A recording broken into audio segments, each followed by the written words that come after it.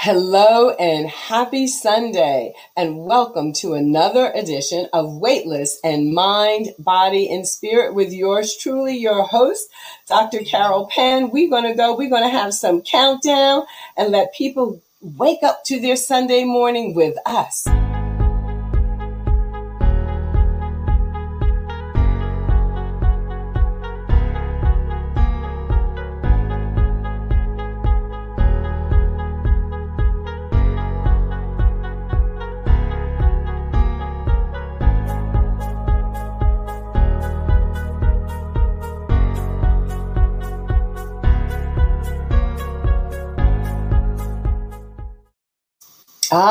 Yes. I am so excited this Sunday morning, mid-April, because I didn't have to get my taxes done this week. That's got me excited. Got a whole month to get it together. Yes, Lord, help me get it together in a timely fashion. I'm excited because, I took a deep breath this morning. I actually took a walk at sunrise, and it was so beautiful. And, a coach that I work with so poignantly said a few months ago, as human beings, we only have an infinite number of sunrises and sunsets in our lives. Let's not miss too many of them. And again, God just kisses each day with such beauty. And I was so grateful. Well, I'm not going to talk too much longer about my morning because we have a superstar, super friend, special guest waiting for us backstage. I'm going to bring him on in a minute. But first, why are you here? Weightless in Mind, Body, and Spirit. I am doubly board certified in family medicine and obesity medicine. And I'm also a master meditation, mindset, and movement coach, 2-time best-selling author, wife, mother, sister, daughter, and all those roles that all of us play in the spirit of Ubuntu. I am all of who I am because of all of who we are together. So I am going to introduce my guest. I think I'm going to bring him on camera just so you can gaze upon his handsome countenance while I am introducing Dr. Jarrett Patton, and we're going to do a Weightless and Mind, Body, and Spirit welcome onto the show before we say hello to those who have, there he is, he's got a great big, look at that smile. Listen, my mother would say, and he has dimples too, so she always loved to smile with dimples because that meant it was broad and full of light. So, all right, so I'm going to read his bio. So let me go over here and check this out. Dr. Jarrett Patton is a board-certified pediatrician who has served thousands of children in Eastern Pennsylvania for over 20 years. He is the #1 best-selling and award-winning author of The License to Live and Whose Badass Kids Are Those? I love that title. Whose badass kids are those? How many of us haven't asked that question? Book series. Having been featured in the media over 200 times, he spreads his messages of hope, inspiration, and all things children to stages and media outlets across the nation. So not only does he do it with children, but he really spans the lifetime. You'll see as you get to know Dr. Jarrett, all of the things that he's involved in from childhood through adulthood. He also has a License to Live podcast, redefining your career as a doctor, nurse, physician, or an executive. And of course, you can schedule and make appointments with him. And we're going to talk about his practice. We're going to talk about what he does with corporations. And very importantly today, we're going to talk about the ACE study, Adverse Childhood Event Study, and how this relates and this goes all the way through life. And maybe these are some things you need to be aware of in yourself or in family members. And again, we hope that you really enjoy all that we have in store today. So welcome, Dr. Jarrett.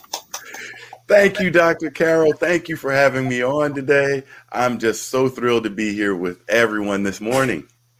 I have to tell everybody. So let me tell you, here's the tea on how Dr. Jared and I met. We have the same business coach, Dr. Drayon Birch, woo-hoo, and we were attending a conference traditionally held in April. We were both actually guest presenters at this conference just a weekend ago. So here we are back in the day. It was 2019. No, 2018. 2018, already 3 years. My life has been immeasurably blessed by knowing this man for the past 3 years. And the conference was having yoga classes, like 7:00 in the morning. And so Dr. Jared and his beautiful wife, Tamara, here they come down with the yoga mats. And Dr. Jared's kind of muttering under his breath, and my wife is making me take this class. She's been talking about yoga, and I promised her, but I don't know anything. And he looks over at me, and he says, y'all need to go up front a little bit. I'm going to put my mat right here back in between so I can have somebody to lead. I need to follow. I'm not quite sure about this. And so he says, I don't even know if I can stay for the whole class. Well, not only did he stay for the whole class, he actually said, I kind of liked it. He tried every posture. And then afterwards, we just had a lovely conversation, exchanged cell phone numbers, and the rest, as they say, is history. So I really, being a movement person and someone who just so, master movement coach, right? So being a movement person, I so appreciate someone who wants to be alive in their body and someone who's willing to try something new, because it really is so fundamentally important to our life, our health, and our well-being and our vitality throughout our lifespan. I couldn't agree with you more. And I do remember that day, Dr. Carol. And for me, I know yoga is something that you get a lot of benefits from, both in your mind and your body. And at that point, I was really focusing on the body, because I know you have to be strong to do yoga in some of these poses. And I said, well, I'm going to give something a try. It's not exactly in my comfort. I don't exactly know what I'm going to do, but hey, these two women around me, meaning you and my wife, I said, hey, they love this. There's something to it. So I'm just going to get up and do it and start my movement early in the morning. And ever since that day, it's just been a great connection between you and I. And it's just a blessing. It's one of those things in life that happens for a reason. That's right. And sometimes we don't know the reason in the moment. You think it might be, just a momentary, and sometimes it is. It's just a very fleeting, it's a little spark. And other times it is the beginning of a pathway. Well, that beautiful poem, Footprints in the Sand, where you look down and you'll be seeing each other's footprints in the sand for a time and a season.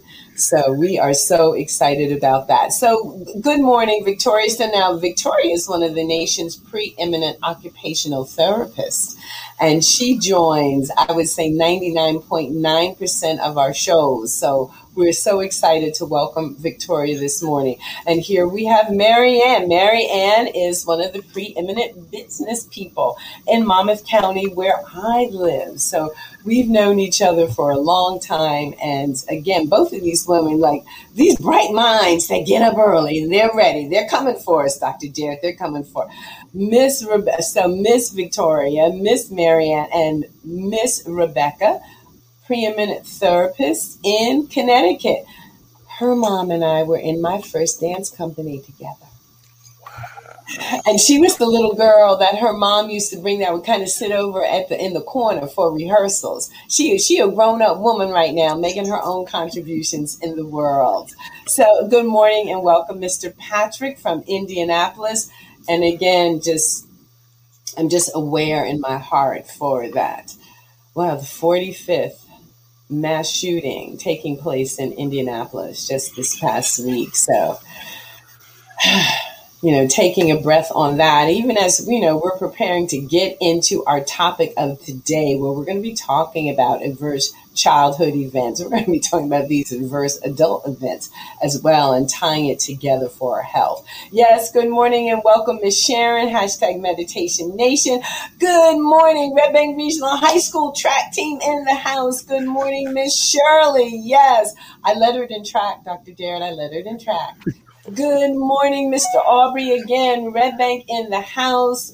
I love to see when, the people that I grew up with who have the energetic imprint of this community in their hearts, spirits, and souls joining us on the show. So Rebecca's saying, welcome, Dr. Jared. Good morning, Miss Patricia.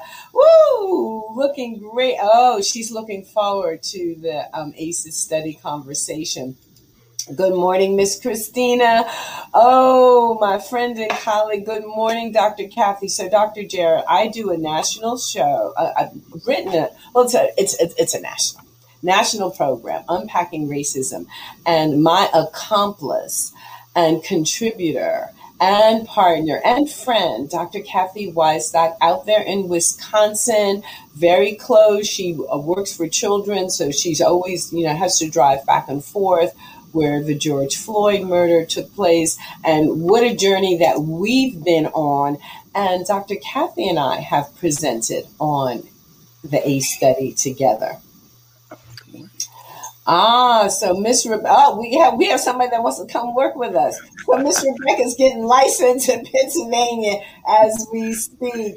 Good morning, Dr. Lindy, America's preeminent fashionista for physicians and emergency room expert. My goodness. So we have got a great audience here with us. Let's get on into it. So Dr. Jared, could you share with people your viewpoint about the ACE study, and let's kind of do an overview overall of that. Great. Well, thanks for having me on. This is one of the topics that I love to speak about at parenting conferences, at fatherhood, motherhood conferences, when we're learning about kids, because the ACEs study was a study, just to give a little background, called the Adverse Childhood Events Study. It's a landmark study done mostly in California, mostly in the 90s, looking at middle-class people who have health insurance. So this got a, middle-class family with middle-class problems. And what they found during this time is that they looked back all the way back in these working adults' childhood. They looked at their life as they grew up. And if they had any kind of trauma, and trauma can come in all types of forms. It can be something as horrific as sexual abuse or physical abuse, but it can also mean things like exposure to violence within your home, exposure to violence within your neighborhood, lack of food security. It can mean so many different things that we didn't always consider as a trauma. So they looked at these adults throughout their life and looked at their health outcomes. They looked at things like their rates of getting cancer, their rates of smoking, their rates of having heart disease, the rates of having depression, many other signs and symptoms of stress within the body, so to speak. They ultimately looked at all of these people and they said, hey, if you had more of these adverse childhood experiences in your life, you tended to have worse health outcomes. You tended to be more overweight. You tended to smoke. You tended to have more issues with heart disease, maybe more issues with cancer.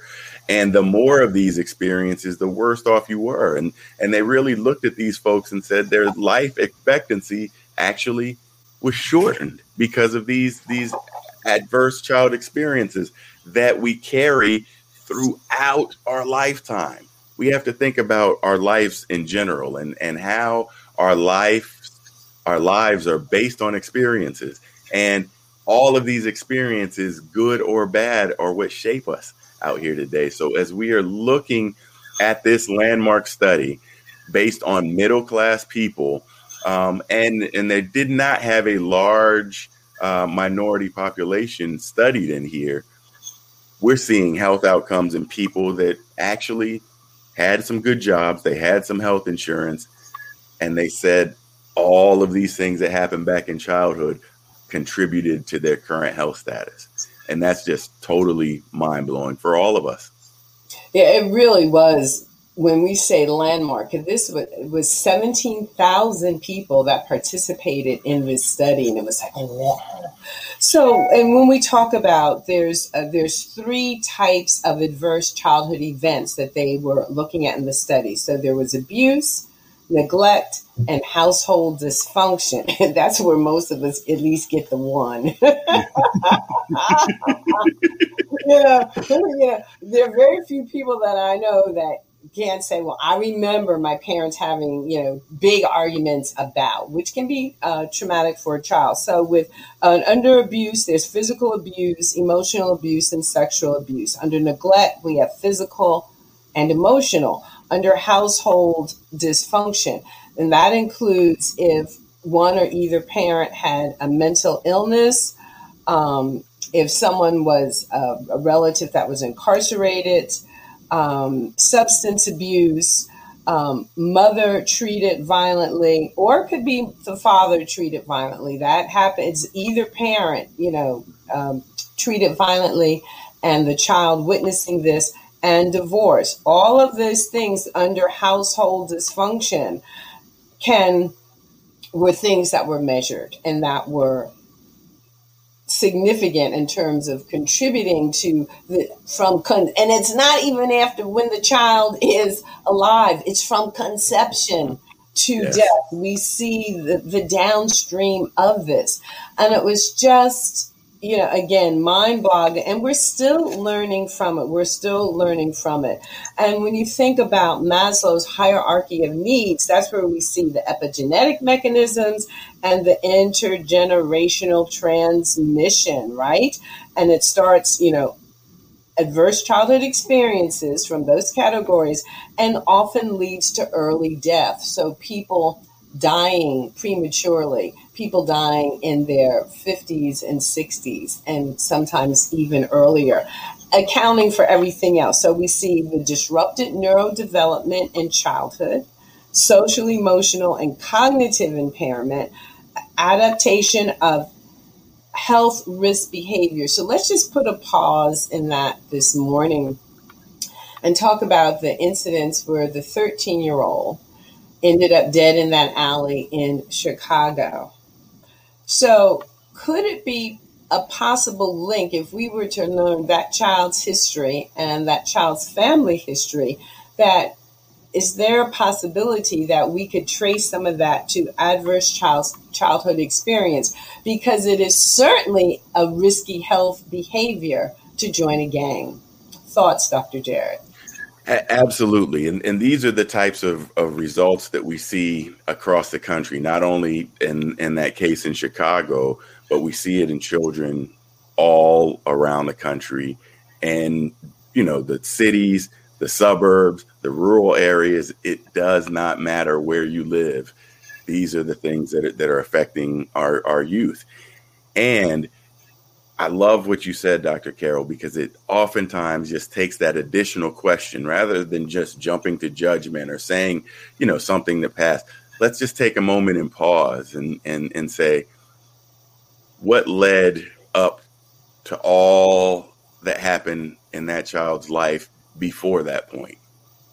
And let's look at the circumstances. Let's look at perhaps some of the trauma. Let's look at the things that led to this pathway. And when we don't ask that question, when we don't, and we just start making assumptions or just saying, oh, shouldn't have been up that late anyway, or we start going down that pathway, it ends up being a disservice to many because we're missing the point.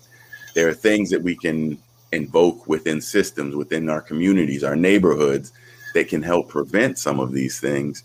But, they're going to continue to happen time and time again until we get to some of those root causes, which really back all the way up through the time of conception. We're looking at some of these events in children at conception. Absolutely. And now, in a few days before that, we had a 20-year-old who was shot and killed. Daunte Wright, Mr. Daunte Wright. Now, he wasn't engaging in risky behavior. He was just driving until he was stopped, because his plates had expired. And then, what ensued in those moments where perhaps he felt, we don't know quite all that was going on. Although I can take a guess, having been stopped, been in cars that were stopped for driving while black, and there was nothing wrong. Wasn't any expired tags, wasn't anything. Could it be that being born into a certain marginalized community without anything else going on is an adverse childhood event in and of itself? Absolutely, because there are too many things that happen to Black folks in America simply because they are Black. And this is a conversation I end up having to have with my children as well, and talk about, even if you're in the right, even if you're not doing anything wrong, there's a possibility that you are going to be pulled over or questioned or interrogated or searched or something else simply because of the way you look. And that's a difficult conversation to have. And not everybody has these conversations, but we know these interactions, there's so many different power dynamics, systemic challenges within the system that, well, at the end of the day, this one interaction that happens on, the routine traffic stop can turn so deadly. And we must look at all of these issues to get to some solutions here. Yeah, absolutely. And I know I find myself having the talk multiple times, just a reminder, your job is to live, to take your next breath, live another day, do not put yourself in that situation. Well, it's funny because living in a Black or a brown body or any other marginalized community. So now we've seen what's happening with the Asian community. We have seen for millennia what's happening, with the indigenous communities. You are at risk. You are at risk. So what lessens your chances? What lessens the likelihood that you will be targeted in a negative way? And, take this, the impact of an early death, which is something, so early death, it's not just by disease, you have to think across the spectrum of mind, body, and spirit of what's going on. And just, some interesting, well, we have two questions here. So I'm going to go to these questions, and then we're going to let you answer the questions, and then we'll go back into presenting some more of the facts around this study. So from my husband, is the ACE study ongoing or historical reference point? Yes, it is a historical reference point as far as the information that the study provided over these 17,000 individuals. But it showed such earth-shattering information that it continues to shape future research. So more studies are being done. People are identifying trauma as a health risk factor. As a result, people are becoming more what we call trauma informed in their approaches to medicine, realizing that these stressors and these traumas that occur throughout childhood or any part in your life have a cumulative effect on your health. So that study, although it's been completed, it still shapes future research and future therapies. All right. Thank you. So, and from Ms. Patricia, Dr. Jarrett, please discuss what therapies do you think help heal from childhood trauma trapped in the body? Yeah, well, great question. Thank you for asking. And it really has to do with identifying the trauma and knowing that the trauma is there, because sometimes we don't even understand the trauma because of what we live with in our skin every day, whether they're forms of microaggressions or someone being not, giving you a slight, perhaps in an indirect way, and maybe not totally malicious way, whether it's some direct form of racism you've experienced in your life, whether it is being exposed to neighborhood violence. All of these types of things can change, and actually you're saddled with this burden. You're saddled with this burden throughout your life.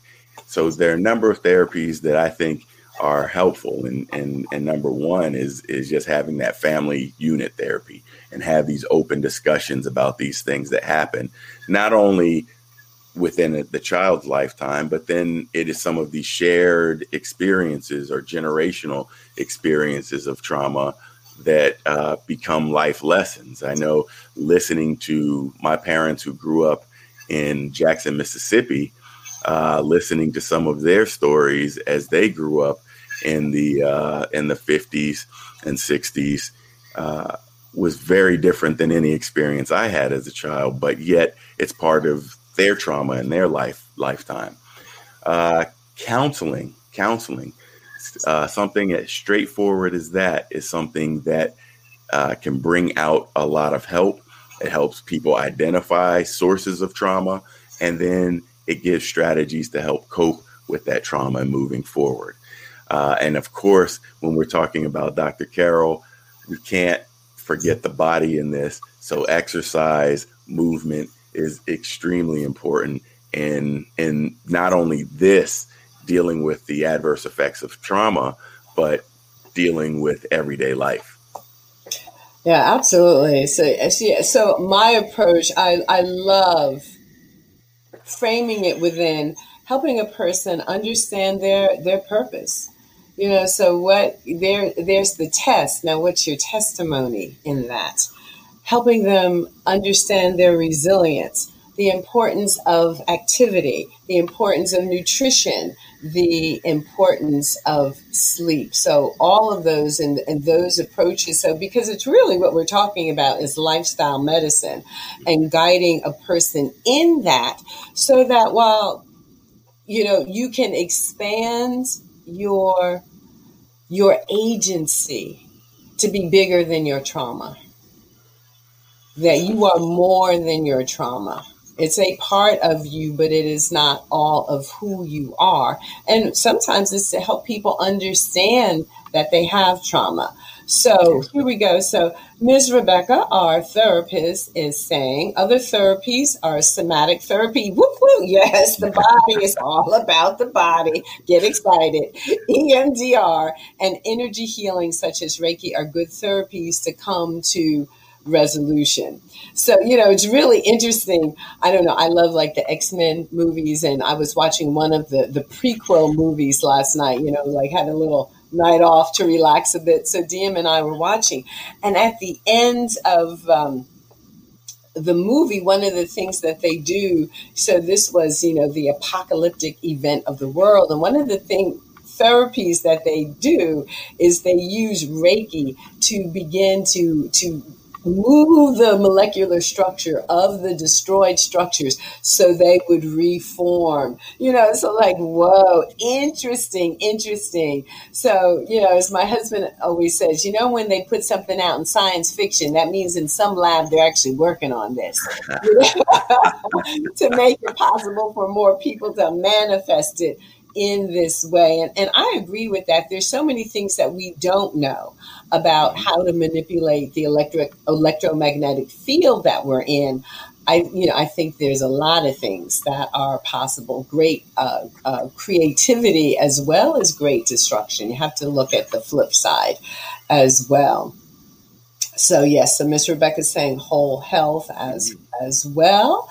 Patricia says, thank you. So now from Miss Victoria, the home environment is key to the outcome. How are the parents handling parenthood? I do believe in parenting classes. What is their understanding of being a parent? How or what is the support system at home or outside the home around the children and the family? Being a parent is not an easy feat. Hello. No, it's not. Hardest job there is. As for the societal perception, don't even get me started. Yeah, whose badass kids are those anyway? Exactly. That's the question you end up asking because, well, another one of my favorite lectures really goes about all of the things that you need to do to have certifications. You need to be licensed to be a hairstylist. You need to be licensed to be a pilot. You need to be licensed to be a truck driver. You need to even be a license to fly a drone. All of these things you need licenses and at some point some additional education to be able to do these things. But parenting doesn't have that. Parenting, it really just creates some chromosomes and some things getting together and all of a sudden a baby is formed, right? And as a parent, oftentimes you just parent based on how you were parented. You just say, well, this is how I was parented. I didn't like when that happened, so I'm going to modify this and then just go forward, because you don't have time to have that kind of, sit down and say, well, I'm going to take a whole course during this time. And a lot of parents have that, 9 months to prepare. But after that point, hey, we're just taking this day by day by day, no matter what happens. And a lot of times when I'm teaching some of these things around behavioral strategies at the Who's Badass Kids Are Those classroom at nobadasskids.com, you can see all of these things coming together because, well, there's strategies to learn. There's some things that we can learn as parents to minimize the trauma on our kids. There's some things that we may do or say that could be traumatic, but we just simply don't know that answer. So in looking at the home environment, looking at the neighborhood, looking at the parental experience, so this is where the intergenerational stress comes in there because, parents have been parents for generations. And if you're not there, and there's no perfect manual for this. And I've wrote a couple of books on the topic. I'll be the first to say there's no perfect manual for this, but you must try to learn a little bit, because flying by the seat of your pants, you'll get by and things will probably be okay. But to be a more effective parent, you need to learn. Yeah, absolutely. And I think as the world is getting more and more complex. And so at one time when things are at a great distance, well, if you got a cell phone, you have access to more information than anyone else previously in history. So in many, many ways, this is an extraordinary time to be alive. And at the same token, it's also a very challenging time to be alive. So I want to get back to just another swipe and look at the cycle of adverse childhood experiences. So we know from the study that 2/3 of the adult population have at least one ACE in their history. And we know that when you have at least one, all it takes is one, you're 2 times more likely to experience physical health issues. You're 3 times more likely to experience mental health issues. And 87% have experienced multiple ACEs. So that's with just one. And 87 of us have more than one. And then children raised by an adult with one or more ACEs. So this is why these parenting classes and parenting information books, might be so critically important, particularly going forward in our, in some ways feels like society is devolving with the events that we're seeing unfolding here in the United States. But I know somewhere, like in communities such as this, communities within the medical mogul community, we're working on evolution, evolving. I know I'm absolutely committed to that. But children raised by an adult with one or more ACEs are 1,000 times more likely to suffer their own adverse experiences. So if you're a parent out there, if you're an auntie, if you're an uncle, if you're an, older brother, if you're in any way involved with children or touch the lives of a child, think about these things and then begin to think about, well, what are the skills perhaps of resiliency and self-regulation that this child might need in order to expand their peripheral vision and their horizons beyond that adverse childhood event. Mm-hmm. And that, Dr. Carol, is so difficult. I use another example with type 2 diabetes. Now, people can be familially susceptible to diabetes. It does run in families, but one of the biggest factors in type 2 diabetes is being overweight. And for some families, it's just a part of getting older. And people just say, well, yeah, your uncle had diabetes, developed diabetes, your mom developed diabetes, your cousins developed diabetes. That's just the natural stage of what you do. So at some point, you're going to turn 40 and you're going to have diabetes. And people approach life that way and just say, oh, well, I can't change that outcome. That's just going to happen to me. That's predetermined to me. So, well, I'm not going to take any action on that. And I just develop diabetes like everyone else in your family. However, with a different understanding, you say, well, it doesn't necessarily have to happen just because it's a part of my imprint. There are some things that I could do to stave off or to prevent that and put some measures in there. But if you never understand that, then you just go on with life as it's supposed to be. Absolutely. And it's so true. And even though I always like to say, at their root, all diseases are reversible, we don't necessarily know the pathway to that.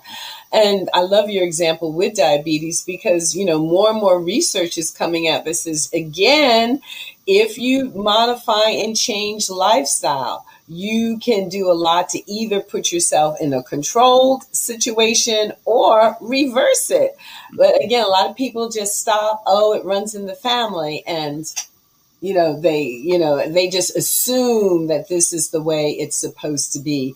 This is the way it's supposed to unfold. And I feel that, we in the medical community, those of us that have this additional knowledge and who have, done the extra training and the extra thought work to become trauma informed to support whatever our specialty may be, really has something to offer the community and the public along those lines. So good morning, Miss Martha. I'm telling you, my hometown community is in the house this morning on this morning show.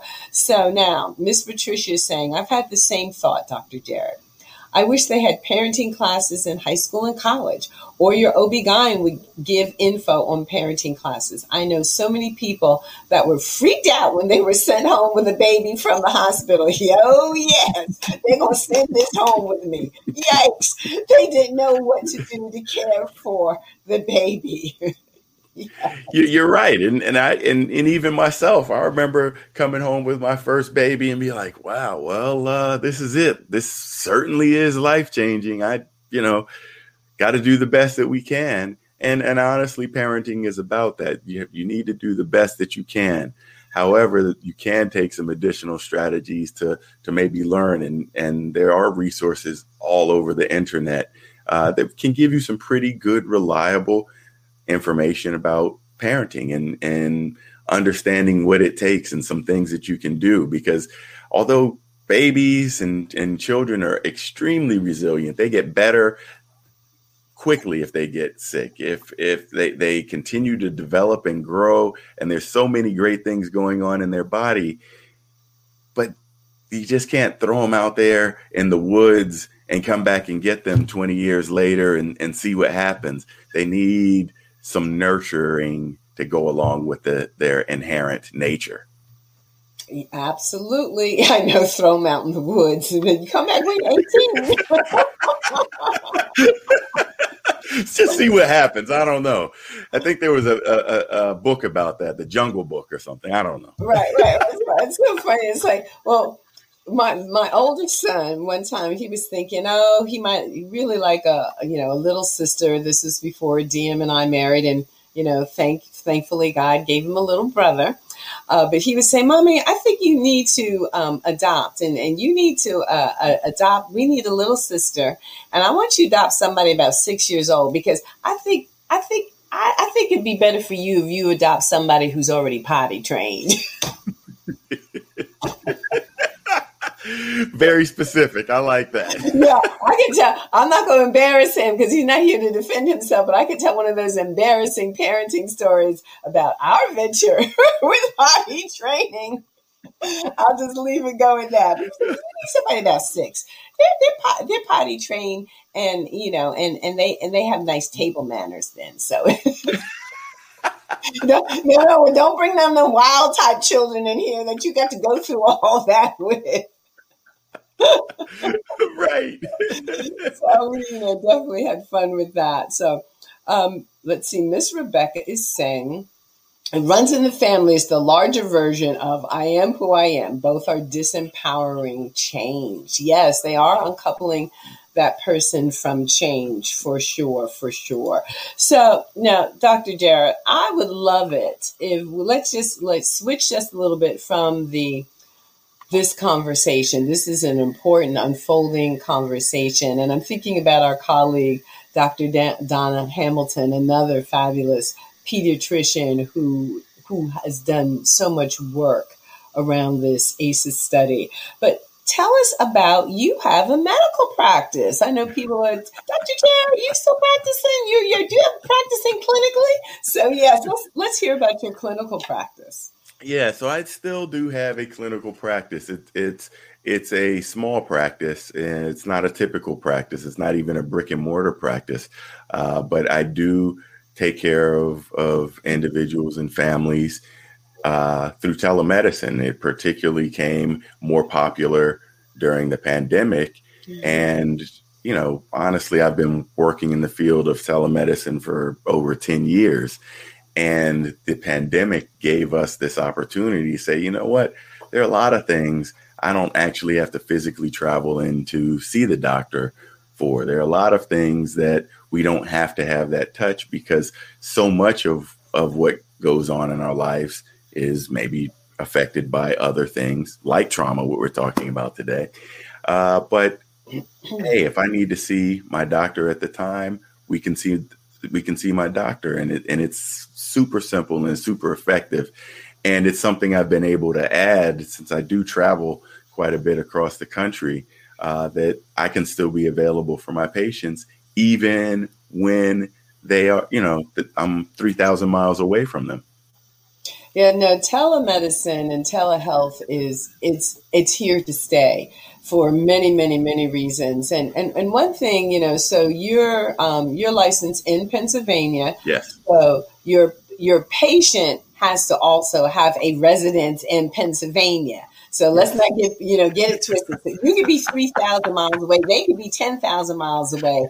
But the doctor patient relationship is established by location, the fact that you're both residents and that you're licensed in the state of Pennsylvania. So like myself, I'm licensed in New Jersey and in Pennsylvania. So I can see people from that live in either location, and that's how the connection is made. Now, if somebody wants to work with me and they're in California, that's something that can happen through a coaching program, but not that doctor-patient relationship.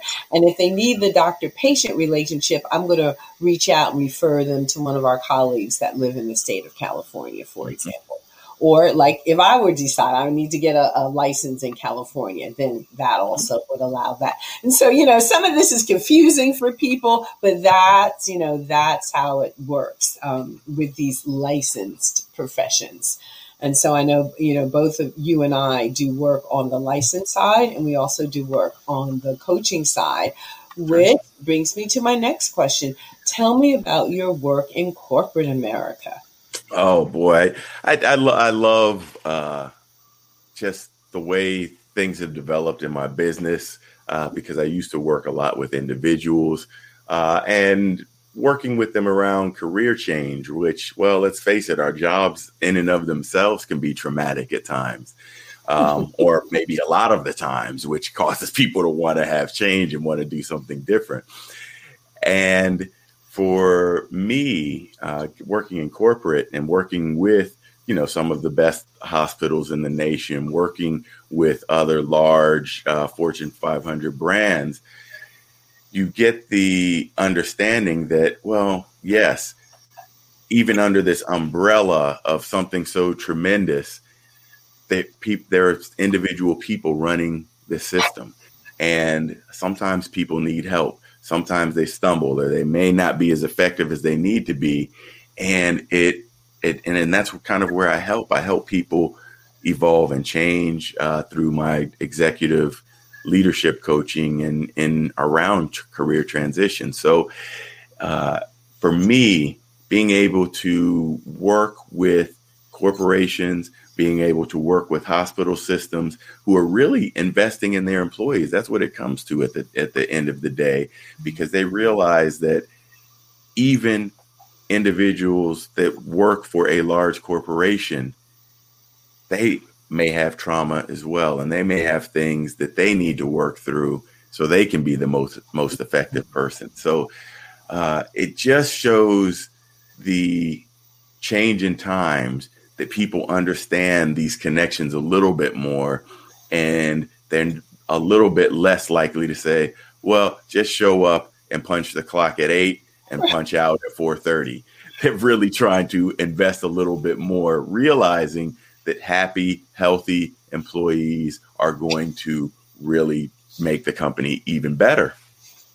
Absolutely. So my friend and colleague, psychologist Dawson Church, PhD, defines trauma in the following 4 ways. Because again, a lot of people don't realize that, they keep thinking, what's wrong with me? How come I'm not advancing? How come I'm not happy here? And they're asking why, which is why they seek us out in the first place, is that there are 4 things that if any of these 4 things have happened, you have had an aspect of trauma occur in your life. So 1, perceived as a threat to the person's physical survival.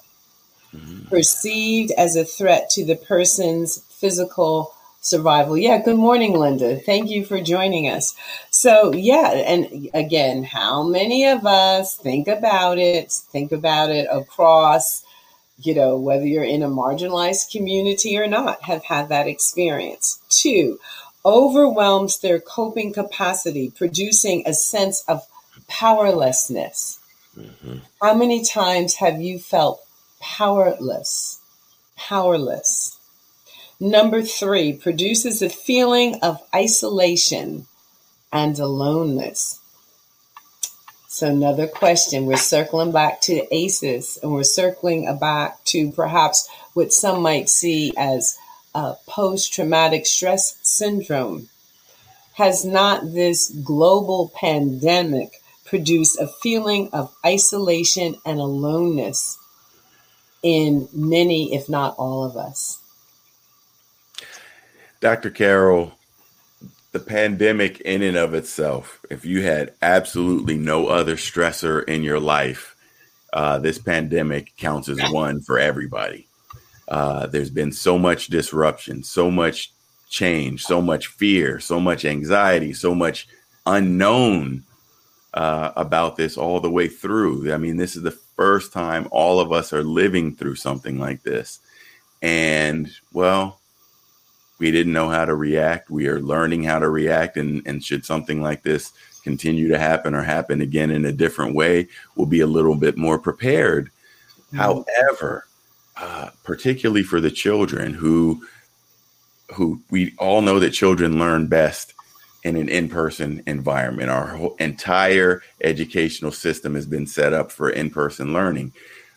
Lately, over the past decade or so, there's been a lot more online learning, both in primary and secondary and beyond. However, most children are set up for in-person learning.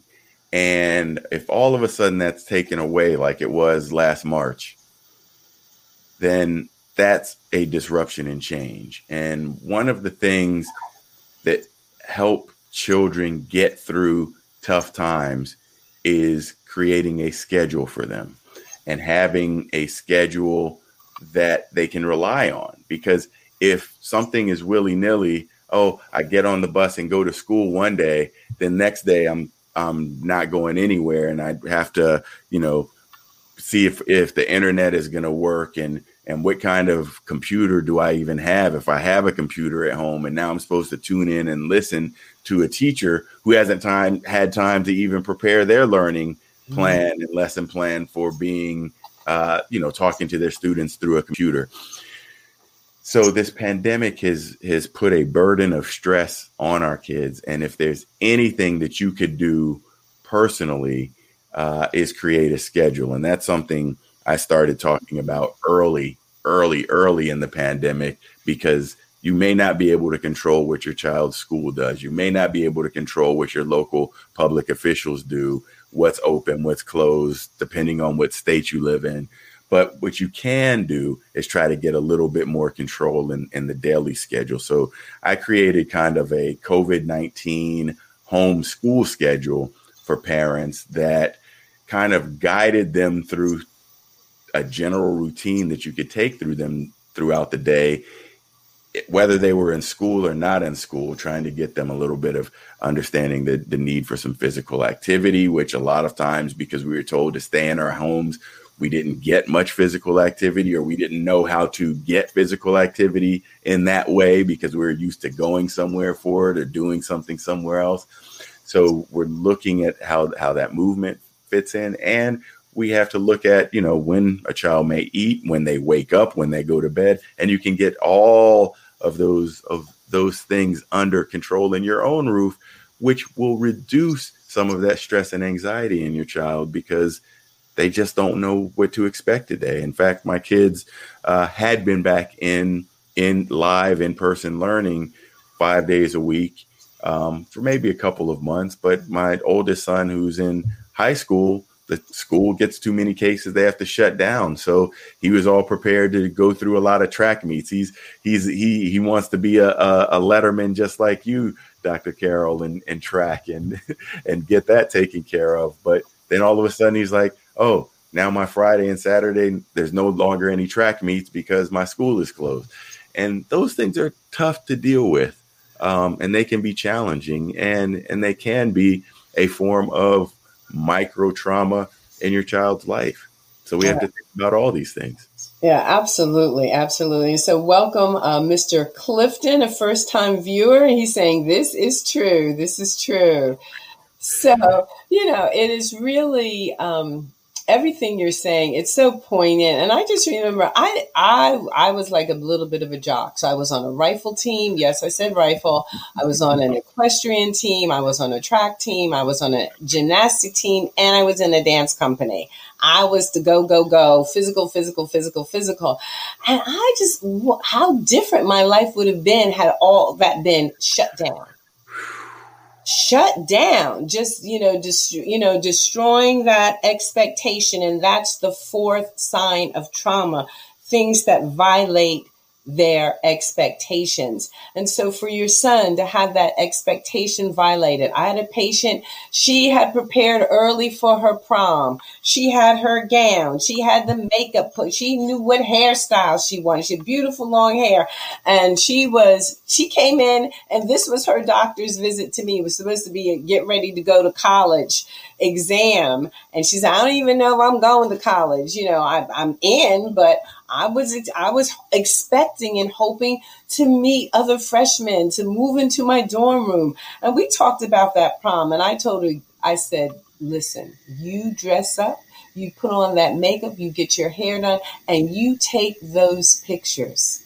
Mm-hmm. Don't let that dress sit in the closet. You celebrate you. You celebrate you. So, Miss Martha is asking, oh, we out here, we in the last 6 minutes. You're going to have to come back, Dr. Jarrett. You're going to have to come back.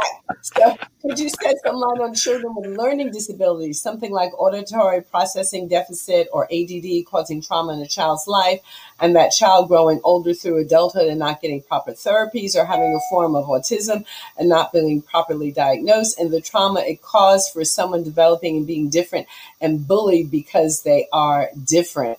Woo! That's a whole nother show, Miss Martha. That's a whole nother show.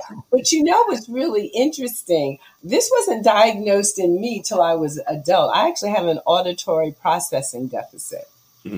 And it was something that, my parents knew, but nobody knew, what was going on. And I was an only child, so I got to orchestrate my world according to what I needed. And it's interesting that something that has shown up in both boys. And it's one of those things that, people learn internal mechanisms of coping for that, but it does have a lifelong trajectory for sure. Absolutely. And you're right. We could do a whole show on this topic, but what we have to understand is that we need to continue to do more with development. For instance, we'll just speak on autism briefly.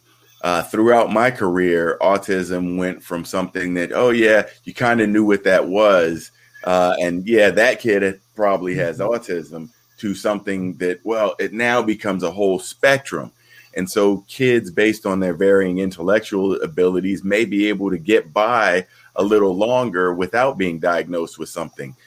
Even as in your case, Dr. Carol, you can get by and you can do well, but something's still not right. But because you're doing okay, people aren't kind of poking and digging. And we realize that with autism, so doctors should be screening for autism as early as 18 months of age now. Because we have better tools to identify, and we know that if we identify these things earlier, the outcomes are better. So we have to be vigilant. You have to work with your healthcare team. And when you think something's not wrong with your child's behavior or development, bring it up to your pediatrician, bring it up to your doctor, because these are discussions that must be had. Even if things seem okay and you're still worried about it, it's something you have to reevaluate time after time. That's why kids have so many doctor's appointments in the first couple of years of life. They're coming in every couple of years. It's not just to check the weight or make sure their heart is beating. It's making sure their development, because that brain is so powerful early on. Absolutely. Now we're going to take the last 5 minutes to talk about what's coming up. You're going to get to talk about what's coming up. I'm going to get to talk about what's coming up. And this is when I'm going to get you to commit to come back in June.